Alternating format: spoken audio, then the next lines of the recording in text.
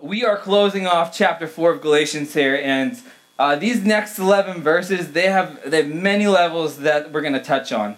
One level, they're speaking right to the Galatians and straight to like the agitators, the Judaizers that Paul has been talking through these first 4 chapters. Another level, it speaks deeply to us like as we journey through life and as we journey through this world. It communicates this freedom, if we feel trapped. And this is a profound truth that we need to grasp as we head into these next 2 chapters, and it talks about freedom in Christ. It talks about fruit of the Spirit.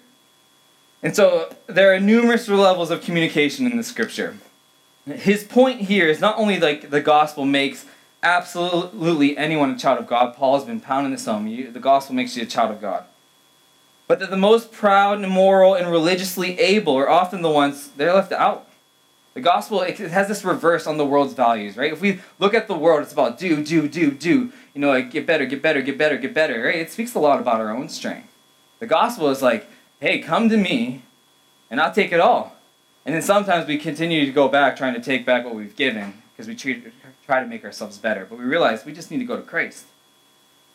And so in verse 24, in this scripture, chapter 4, verses 21 to 31, Paul, he says that this is the allegory. So he's saying like this is, he's treating it like this, like let's look at this situation like this. There's this battle of the church in Galatia, but there's also this battle within our hearts. And so it's like this parable he's using of this story that we're going to read about that he touches back in Genesis. And it deeply connects to what's happening in the scripture, but deeply connects to us.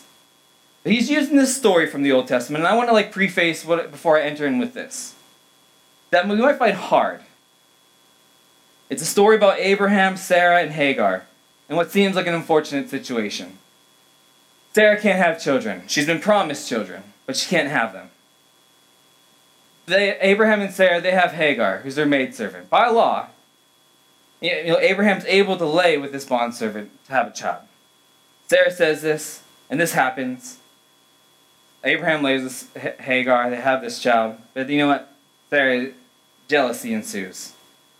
And then Abraham is in trouble because he didn't believe God. God had promised he'd bear a child through Sarah, but he didn't believe it. Laid with Hagar. And then this happened. Showed a lack of trust of Abraham. It goes on to, then this child that Hagar had goes to represent something of unfaithfulness, and eventually Hagar is down the road asked to leave with this child. Seems hard. And as we look at Hagar's life, we know this. Hagar was given up by Pharaoh to Abraham. Then he was given up by Sarah to Abraham. She was. And then, when things weren't going good between Abraham and Sarah, Abraham gave her up too. It's like, you gotta go. The sad thing is Hagar would have learned about God from Abraham and Sarah. They would have told her about the Lord who had made heaven and earth, the God who loves undeserving people. They would have told, this is the God who chose to bless a rebel world through his son, in whom his blessing would be found. In the kindness of God, Hagar finds herself in this family God has chosen to bless. Now think about what happens next. The people whom she learned all that she knew about God turned out to be desperately flawed people. Desperately flawed believers. That must have been devastating for Hagar. What good thoughts can she have of Abraham and Sarah's God after this? This just feels terrible. And it's not surprising that she runs away from the family of faith. She ran from Sarah and from Abraham, and she ran from the God that she felt had failed her so badly. It seems hard as we enter into the scripture, and we're like, it seems hard, as he's going to use this allegory of what Hagar's child means and what Sarah's child means. But we need to know this. Hagar was loved by God. You just painted a pretty grim picture. How did she love by God? In her emotional abandonment and spiritual wounded state, it was God who came to her. In Genesis 16:7 says, the angel of the Lord found her by the spring of water in the wilderness, the spring on the way to Shur. A woman who felt used, a woman who felt mistreated, and now hurt is found by God at the spring. And this is true for us. You're hurt, but God finds us. At the moment when she needed something, the moment she is probably feeling lost, God sees her and loves her and says, I hear your suffering. He's like, I hear your suffering. Genesis 16:11 says, The angel of the Lord said to her, Behold, you are pregnant and shall bear a son. You shall call his name Ishmael, because the Lord has listened to your affliction. God hears the tears as well as he hears the prayers. He has heard your suffering. Maybe some of you are going through it right now. You're just crying, just tears. You know, he hears them. He hears your suffering. He hears your affliction. He's coming running to you. Those exhausted sighs, right? When you just feel lost. You feel, I just can't do it anymore, and just let out that, he hears those.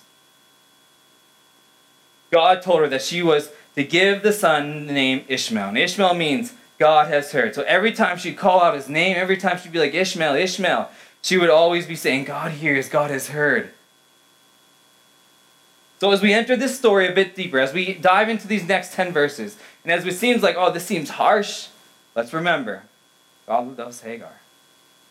God came to this first single mother and gave her words of encouragement. He saw her, came to her, and he comforted her, and that this is the heart of God. This is the heart of him. So, let's pray before we enter in. If you don't have your Bible, you can flip there, but it's Galatians 4:21-31, and let's pray. Father, we thank you that you love us, that you hear our afflictions, you hear our tears, Lord, you hear our exhausted sighs, and Lord, you care for us deeply.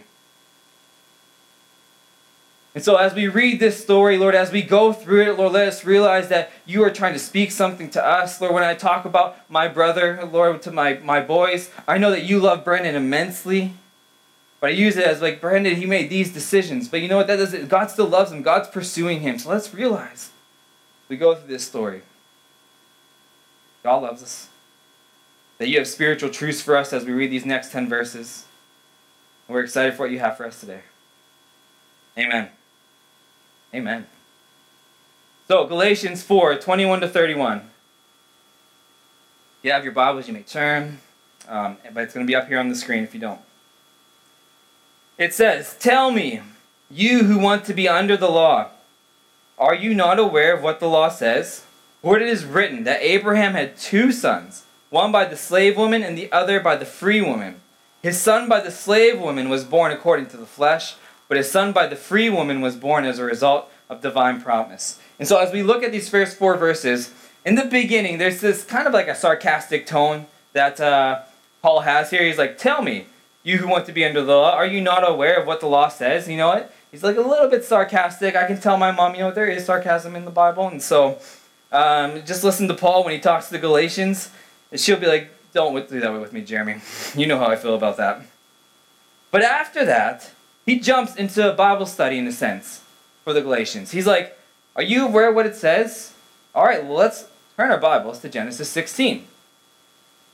And the reason Paul uses this story is quite brilliantly.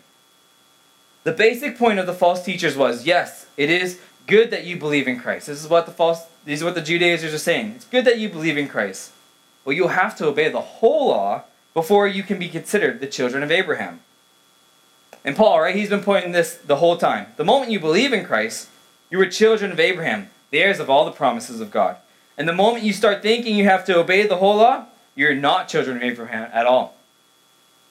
So Paul goes back to this story of Hagar and Sarah. He goes back to it, which was likely used by those teachers at the time, who told the Galatians, you know what, you're not really children of Abraham unless you obey all the laws. Paul is turning the tables on them by reminding them that Abraham had 2 sons. He had 2 of them. One by the slave woman and the other by the free woman. Therefore, there are 2 ways of relating to Abraham, one right way and one wrong way. Abraham had Ishmael and he had Isaac by 2 different women. And they were born in very different circumstances, which are crucial to understand the point Paul is making. God had promised that he would provide Abraham with an heir to live in the land that God would show Abraham. He's like, I promise you, you're going to get a son. I promise. Right? But he was old. But on top of that, his wife Sarah, she was old and she was barren. And he had lived in this land for a decade without children. And as I was like battling through this, thinking about it, I was like, thinking about this promise, like how many of us, I guess really women, would want to be pregnant in your 90s? I don't know. You let your mind think about that for a second. My wife's 32, and she, like, the thought of maybe having another kid, she just grimaces. But she's already had 4, and so she's already physically gone through that. But she's like, no thanks. 90 years old, I'm not sure people are lining up for that blessing. I'm not 100% sure. But anyways, Sarah suggested that Abraham, like, maybe sleep with the maidservant, Hagar, so they could build a family through her. Abraham, he's like, all right, I'm done with this. He agreed. Hagar conceived, and Ishmael was born. But then 14 years later, when Abraham was 100, he had another child, this time to the barren wife, Sarah. Genesis 21:1-3. The Lord did for Sarah what he had promised. Sarah became pregnant and bore a son to Abraham in his old age. Abraham gave the name Isaac to the son Sarah bore for him. I'm not sure as we've read that, if you're catching it. The repetition of the name Sarah. He wants to make it very clear.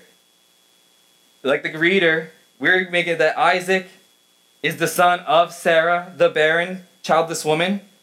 Paul sums up the differences in birth when he says, the son by the slave woman was born in the ordinary way. Saying, yes, the son of the slave woman was born in the ordinary way, but his son by the free woman was born as a result of a promise. Abraham knew that he would have a child who would be his heir. He knew this. And bear of the line which would bring salvation to the world. He knew this. This is the truth that was given to him, the promise. How could he bear the son? How could he do it? Sarah was old, like we said. It would take an extraordinary, supernatural act of God for a son to come that way. But on the other hand, the maidservant was young and she was fertile. This seemed like maybe the way. By the customs of the time, it would be perfectly legal to have a son through her, though it would not be according to God's will. We see that in Genesis 2:24. Abraham decided, he's like, not to wait on God's supernatural actions, not waiting on him. Instead, he decided to get his son through his human attainment, through his religious act, for him trying to do it on his own. Through what he was capable of, and what Hagar was capable of. They're capable. I can do this on my own. What is Paul trying to say? Where is the connection? How do we make sense of this? How is this working? We begin to see the connection of what Paul is doing, and he gives the reader some direction in our faith too. The Judaizers are like, hey, if you want to be sons of Abraham, you want to be Jewish like us, you need to be circumcised and such to be a Jewish and therefore be children of the promise. And it speaks of doing it on your own. It speaks of your own volition. It speaks of trying to make it, trying to be the one who does this. Paul's like, hey, if you're saying that, if you think you really need that to be saved, I'm saying this. There were 2 kids Abraham had. One of the promise and another of his own strength. One of the flesh. One where he went on his own to make it happen. And so Paul is beginning to line up who really is the sons of the promise and who really are the sons of the flesh. And the one way leaves you in slavery. It leaves you not to freedom, but leaves you to bondage. One way is about your own strength, trying to gain salvation, trying to gain your worth, making the law the thing that saves you or gives you the worth. The other way gives you freedom through the worth of Christ Jesus bestowed upon you. And this is quite the argument he's starting to lay. And this would have been profound. This would have been heavy as they would have heard this, the Galatians and the Judaizers. This would have been a heavy hit. He's laying the groundwork. And so as we look at this story, and we're like, how do we pull this truth for me today? How do I take this and apply it to my life? I'll leave you with this question. Are we relying on our own initiative or divine initiative? Abraham and Sarah, they began and organized something in human strength when they came across a problem. They had a problem, they looked at the promise that God had given him, and they were not sure how it was going to get there, how it was going to happen, or how it was going to get accomplished, and decided to take things into their own hands. We have ever been there, taking things into our own hands. I will raise my hands proudly, not proudly actually. The Galatians hit a point in their faith where they had the promise of Jesus and they were walking with him by faith, but couldn't understand how to continue, couldn't understand to move forward. And they encountered something the Judaizers made sense to them. Sarah and Abraham thought they solved the problem. They're like, here, we have our heir now. We did it. This is going to be awesome. This is good. God, you know what? You promised it. We made it come to fulfillment. Yay. But they initiated something and tried to solve something in their human flesh rather than trusting and believing in the reality and the promise and the power of God. We see this problem for us. We often try to solve our problems and maybe in human strength, believing that we know you've given me a promise, but I don't think it's going to happen, but I'm going to try to make this happen. You know what? I've tried to do many things on my own strength. Some things that pop into my mind, relationships, specifically with the opposite gender. Before Kim, on my own strength, not good. Like, even though I had these looks of Brad Pitt and muscles of Vin Diesel, I'm not sure why people are laughing, but but I remember trying to make them work. Did not work. Very failure. I'm not successful. But then I had this friendship with Kim, and then this friendship started turning into something different. I was just enjoying being just at Bible school, loving life, and making relationships and friendships, and something materialized. And then this friendship turned into a relationship. Then she turned into my fiance. Then I turned into a Canadian citizen. Then I put on 20 pounds, and then boom, 4 kids. And this is where we are today. But even as we were looking for a house, like I remember looking for a house, and there was some that were up there that were out of our price range that just wouldn't work, and you know what, you're like, I guess I should be responsible and go look at them, but you're like, it's not going to work. But you go and you look at them, and we looked at them, and we were like, you know what, I can't see the next house. I don't know what's going to be on the opposite side, but this one's right in front of me. It might be not what I want, might not be what I'm feeling God's going to say, but I feel like I should put an offer in. And so we try to push in on our human initiative, trying to be like, I just don't see the promise, or I forget the promise, and so I'm going to try to do this on my own. And you realize you start to put your hope in yourself, and it doesn't work out. Chris and I, as we were heading into this new year, we wanted to do a program, and then there were just things that were happening that we just felt like there was pressure coming against us. And sometimes when we think it's a God thing, we just say, I push through and it's going to be great. But sometimes God's like, if you just push through and you can't give it your all, it's not my timing, it's not going to be great. And so, we had this meeting. It was before I was leaving, but then he was leaving for India. And he was like, yeah, I'll make some calls. And then as we left the meeting, I was like, I just feel like we're really just trying to do this on our own. Chris called back in 2 hours, and he's like, gave me the news. He's like, yeah, it doesn't look like it's going to work here. And he said the same thing I was thinking. He's like, yeah, I just really feel like we're just trying to do this on our own. Come on. God, we realize this. And so we are, Chris. Let's put this on the back burner. I'm sure that in maybe 2 or 3 months, it's going to be the right time. True freedom only comes through divine initiative, by resting in the promises of God, what God Himself has pledged to do for us. We preserve our spiritual freedom when we rely upon God's promises, not our own ingenuity, our own resourcefulness, or our own power. In fact, the extent to which we take matters into our own hands is the extent to which we forfeit our freedom in Christ. But on the other hand, the extent to which we trust in God's promises and entrust ourselves into His hands is the extent that we'll walk into freedom. So the question, how do we rely upon divine initiative rather than human initiative? How do we do that? Well, look into the promises of God. Seems like a simple answer. But how do we know we're relying on God's promises? But how well we wait. And waiting is not our favorite. Patience is our barometer for success. When we know the promise, how are we patient in that promise? Are we waiting, trusting, walking in faith? When He feels the next step, calling us to walk into that next step? Let's consider the temptation to retaliate. Someone has wronged us, and we want to get back, to get even.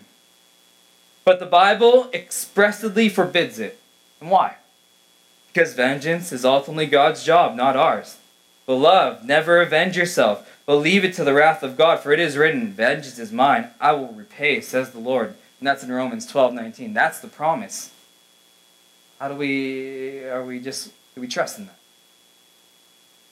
The prospect of God's vengeance, it's sobering, but it's also liberating. We don't have to bear the burden of vengeance on our backs. Instead, we lay it down at the foot of the cross and trust in Him as the one who will follow through. So much easier than the times I was trying. And maybe you're going through a situation right now as we speak. Maybe you're sitting in your chair and you're tired, you feel burdened, you feel the weight of what you're trying to do, you feel like you're pushing through, you're trying to accomplish it. Maybe you're just like, I just can't do this anymore. Well, I'm here to say, just lay it all down at his feet. He's already gone ahead of you. He has promises for you. They're good. Trust doesn't look like doing nothing, but it takes steps as you feel Christ leading you to take the next step. So, sip of water. We begin to see the foundation that Paul's laying here, the groundwork of what he wants to do. There are two members of the family, one that keeps us in slavery, and one that speaks on our own strength. And there's this promise, this way of the promise. And so, the next verses, he begins to describe which group is which. Galatians 4:25-27 says, "These things are being taken figuratively. The woman represents two covenants. One covenant is from Mount Sinai and bears children who are to be slaves. This is Hagar. Now Hagar stands for Mount Sinai in Arabia and corresponds to the present city of Jerusalem, because she is in slavery with her children. But the Jerusalem above is free, and she is our mother. For it is written, 'Be glad, barren woman, you who never bore a child. Shout for joy and cry aloud, you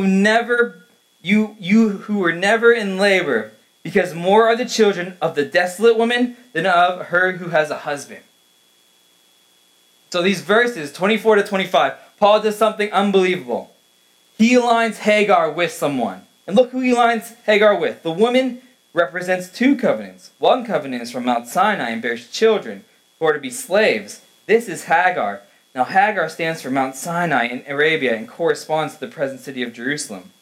Paul is saying clearly that Hagar and her son Ishmael represent the law covenant of Sinai and the earthly city of Jerusalem, the Judaizers, which by and large consists of persons who have not accepted Christ. And these people, they're in slavery because they are under the law, he's saying. He's saying they're under the law. The covenant is based in earthly Jerusalem, he's saying, which was the capital of religious Judaism. This was the way most Jewish people in Paul's day tried to be right with God. This is how they tried to be right with him, through the law, by trusting in their ability to please God by keeping the law. But children of the new covenant, the new following of Christ, are children of the Jerusalem above. The heavenly Jerusalem, which is home to all believers. This is what it means to be descended from Abraham. And so Paul's point through chapter 3 and 4 has brilliantly come to a close with this allegory, depicting who's of the flesh and who's not.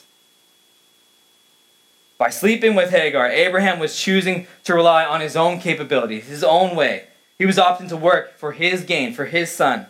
He was acting in faith, but in faith in himself, in his own Savior. The immediate result, disaster. And we've been there. It just feels like a disaster when we rely on ourselves. Sarah becomes terribly jealous of Hagar, and the family was wrecked with division and sadness. Not a great family dynamic. This is not surprising, since the Bible, it just comes saying uniformly condemns polygamy and having concubines. And here, God, although he looked after Hagar and Ishmael, never wanted to direct his promise that way. Abraham's bid for self-salvation, it failed. It failed. Abraham did not rely on God's grace, did not rely on his supernatural action, did not rely upon the one who had promised him everything, who promised him this. When we fail to rest in God and instead seek to be our own Savior, the result is havoc. It's havoc. And disintegration, spiritually, psychologically, relationally, we feel that. We feel separate.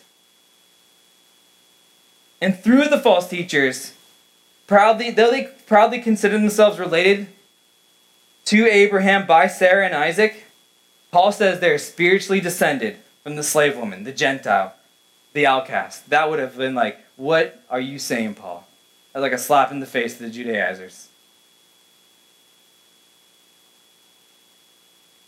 Their heart and approach to God is like Abraham with Hagar. And the fruit in their lives is like Ishmael. Just more slavery. And so if we're taking a head count, if we're like, what is he saying? What does it look like? This is what it looks like. I think I have a graph up here. Oh, look at that graph. It's beautiful. The Ishmaels, legalism, slavery, and bondage. Ishmael, born according to the flesh. Ishmael, coming from the earthly Jerusalem, the one that was the home of the Judeans, the one that wouldn't bring us the freedom. They had many children, but they were very persecuting. They would come against the Isaacs. And they would be inheriting nothing. Their relationship based on law keeping of do's and don'ts. But the Isaacs, true Christianity, there was freedom.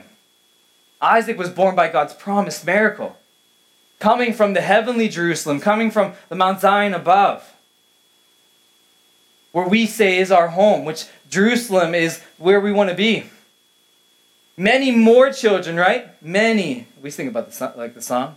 Father Abraham, many sons. I don't know if I want to do the actions. You can stand up with me. But persecuted. We are persecuted. And we see this with Christ, right? He said Christ was persecuted. And he talks about that we'll be persecuted. Inheriting everything in relationship based on trusting God. Trusting in him. And so to bring this point home, Paul quotes a scripture from Isaiah. And this scripture shows how it is Christ who is the one who produces out of the barrenness. Christ is the one who produces out of the barrenness that we have in our lives. It's not us that does it. And we can take this point and practically apply it to our lives. Because the context here is how we can apply this to our life. The prophecy of Isaiah looks back to Genesis 16. We see this prophecy of Isaiah in this section of Scripture, in which God looks down on two women. Looks down on two women. One beautiful and fertile, the other barren and old. And he chooses to save the world through the barren one. Because the gospel says this. Grace is not just for fertile Hagars, but for barren Sarahs. If Sarah can have a future, anyone can. And through her family will come another unlikely son, born to another woman who could have no expectation, who had no expectation of being pregnant. Not because she was barren, but I guess she was in a sense, but because she was a virgin.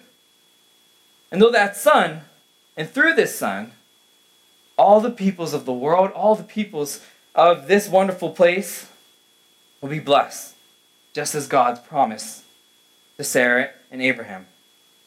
Paul uses a prophecy that said to the Israelites in exile, a barren people. The Israelites, they thought they were lost. Their numbers were dwindling. There was no hope for them. They felt weak. They felt like they were failures. Israel was floundering. They were going through this. They're like, God, our numbers, we're dwindling. We're dying here. Israel was like a barren woman who could not conceive. Our numbers are small. We keep getting persecuted, they said. God is able to take nothing and create something. We see that God takes nothing and creates something many times throughout the Bible. We see it right here. God brought something out of nothing in Sarah's womb. He brought something out of nothing. He brought the Israelites of what they thought was the end of their national existence. They felt this is it. This is over. This is it for us. Out of nothing, he created the earth. Mary, a virgin, impossible to get pregnant, but God spoke to that woman and bore a child who was a savior of the world. We look at the tomb. We look at when Jesus rose in 3 days. The situation seemed hopeless in the tomb, but on the third day he rose out of that tomb, and out of that barren tomb, we now have the promise of eternal life. God takes something out of nothing. He makes something out of nothing.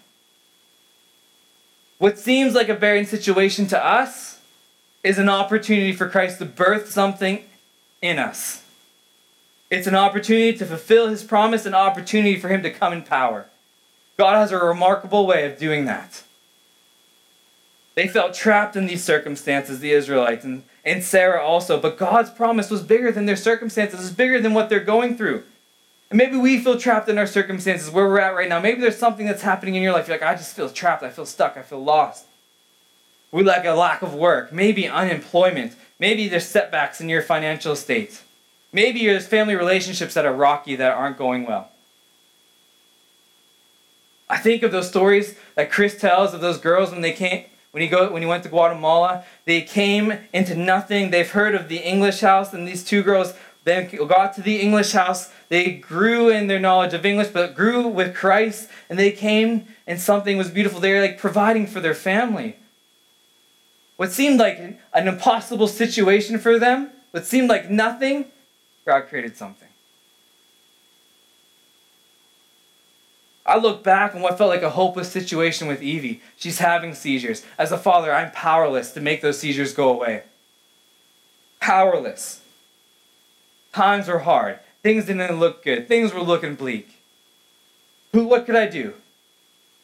Simply just trust in the God who makes a situation that feels like nothing can come out of this something great. I could put my trust in earthly Jerusalem, but I realize it has the power to do nothing. So I put my trust in the heavenly Jerusalem. Paul is telling the church of Galatia that why the Judaizers are pulling you is what they're trying to pull you is to the earthly Jerusalem, where it cannot save you, where it's on your own strength. The way you move forward, as we talked last week, is with what I'm telling you, with Christ, by looking forward. So through Jesus, it is connected to heavenly Jerusalem, where we want to be. Now, we're going to close with these last three verses. Galatians 4:28-31 says, "Now you brothers and sisters, like Isaac, are children of promise." He's saying, now you brothers and sisters of Galatia, like Isaac, are children of the promise. At that time, the son born according to the flesh persecuted the son born by the power of the Spirit. It is the same now. And it's the same now. What you're experiencing right now, it's the same. But what does Scripture say? Get rid of the slave woman and her son, for the slave woman's son will never share in the inheritance with the free woman's son. Therefore, brothers and sisters, we are not children of the slave woman, but of the free woman. The end, it speaks of this strife between two siblings. It talks about this strife that's happening between Isaac and Ishmael. All right, we see where it says, at the time, the son born according to the flesh persecuted the son born by the power of the Spirit. It's talking about Ishmael and Isaac, you know what, not getting along. There are moments between these two that are just like a sibling rivalry. In Genesis 21, it says that the child born to the slave woman, Ishmael, laughed at the child born to the free woman, Isaac. A little bit of hostility. Early Jewish interpreters of this passage understood this to indicate that. One text, for example, says that Ishmael made war on Isaac. Made war on him. Mom and dad, to make him feel good. Another describes how Ishmael, while pretending to play, covertly shot arrows at his brother Isaac. This to me sounds like a Tuesday on a Saskatchewan farm. They go to the other side and they try to shoot arrows and see if they can hit them. Or you ever see that where people are standing in a circle and then they take like a football and they throw it up and see where it's going to hit somebody on the head?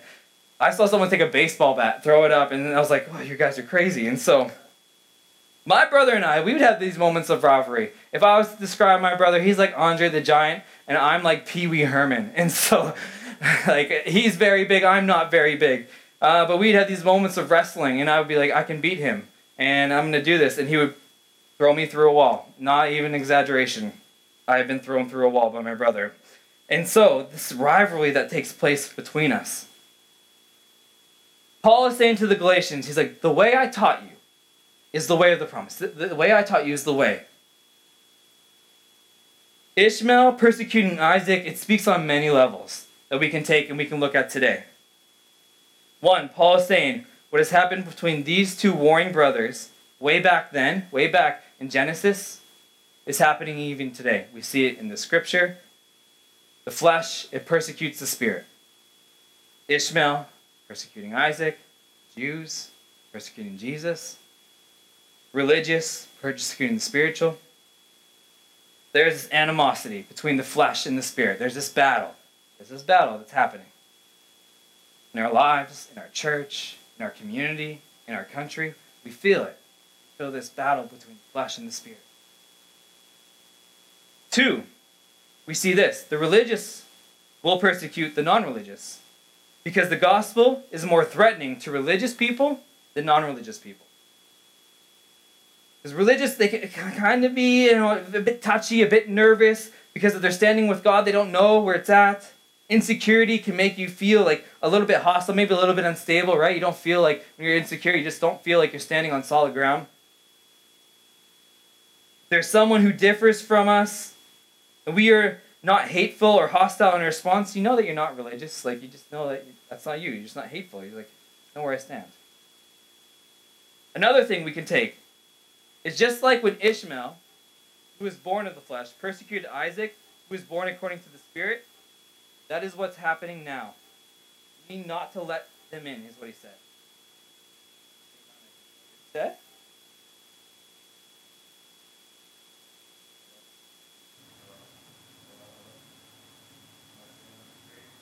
Nothing? Oh, there we go. Paul is saying, just like when Ishmael, who was born of the flesh, persecuted Isaac, who was born according to the Spirit, that is what's happening now. That's what's happening right now. You need to not let them in, is what he's saying. Don't let them in. So in our church, when that happens, there needs to be some discipline. We need to deal with those agitators, the false teachers, what they are bringing, because it will only enslave us in the church. But personally, he's speaking to the Galatians on this level too. Personally, in their spiritual life, he's saying this. Paul knows the Galatian must also root out what enslaves them personally, what's enslaving them in their minds and in their hearts. The sins that so easily entangle must be laid aside. And Paul sees all sort of petty, he sees all sort of fleshly behavior in the people of Galatia. There's enmity, strife, jealousy, fits of anger, rivalries, dissensions, divisions. These are fruits of what enslaves you. And Christ wants to bring you freedom. And this is what's setting up the next chapters. The fruits of what frees you. The fruits of the Spirit. He's like, we'll feel this strife or this battle in our hearts. And sometimes we feel that tension to try to live a way that's a bit legalistic. To try to live a way that is according to the flesh. We feel that battle. Not only do we feel it in outside of here, but we feel it here too. And Paul wants them to root out what is enslaving them and keeping them from stepping into freedom. What's keeping them from walking in the freedom in Christ. I'll invite Warren and the worship team here. We're just going to close. Paul ends by encouraging us that we are no longer slaves. We are no longer slaves to ourselves anymore, but we have been freed. And so, where do we end? How do we close this? How do we wrap this up? What do we take? We can see how Paul has shown the Galatians that what he has taught them, the gospel, makes them heirs of God. Maybe you're on your own initiative. Maybe you feel like you're just trying to push through on your own. Maybe you feel that weight. Maybe you feel the burden. You feel tired. You feel like, I just can't do it. When we do on our own initiative, we feel barren. We feel like we can't produce anything. Christ wants to speak into the barrenness. At the end, I'm just going to open up a time for prayer here. And why we do it is because this. We go, yes, this is good, that's great. Oh, I know what I need to do. Sometimes we go back home, we do the same thing.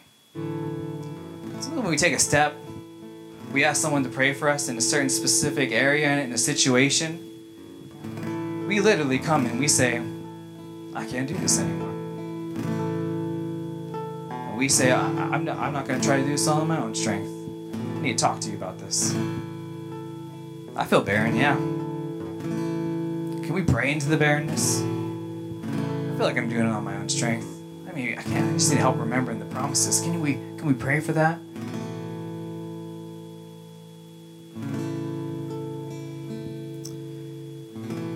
We can come to Christ, to those things that we feel are entrapping us, that is slaving us. Maybe anger, fear. Maybe you feel that there's that battle in your heart, that fleshly battle happening. Like Paul was talking to the Galatians. You feel that battle. Flesh.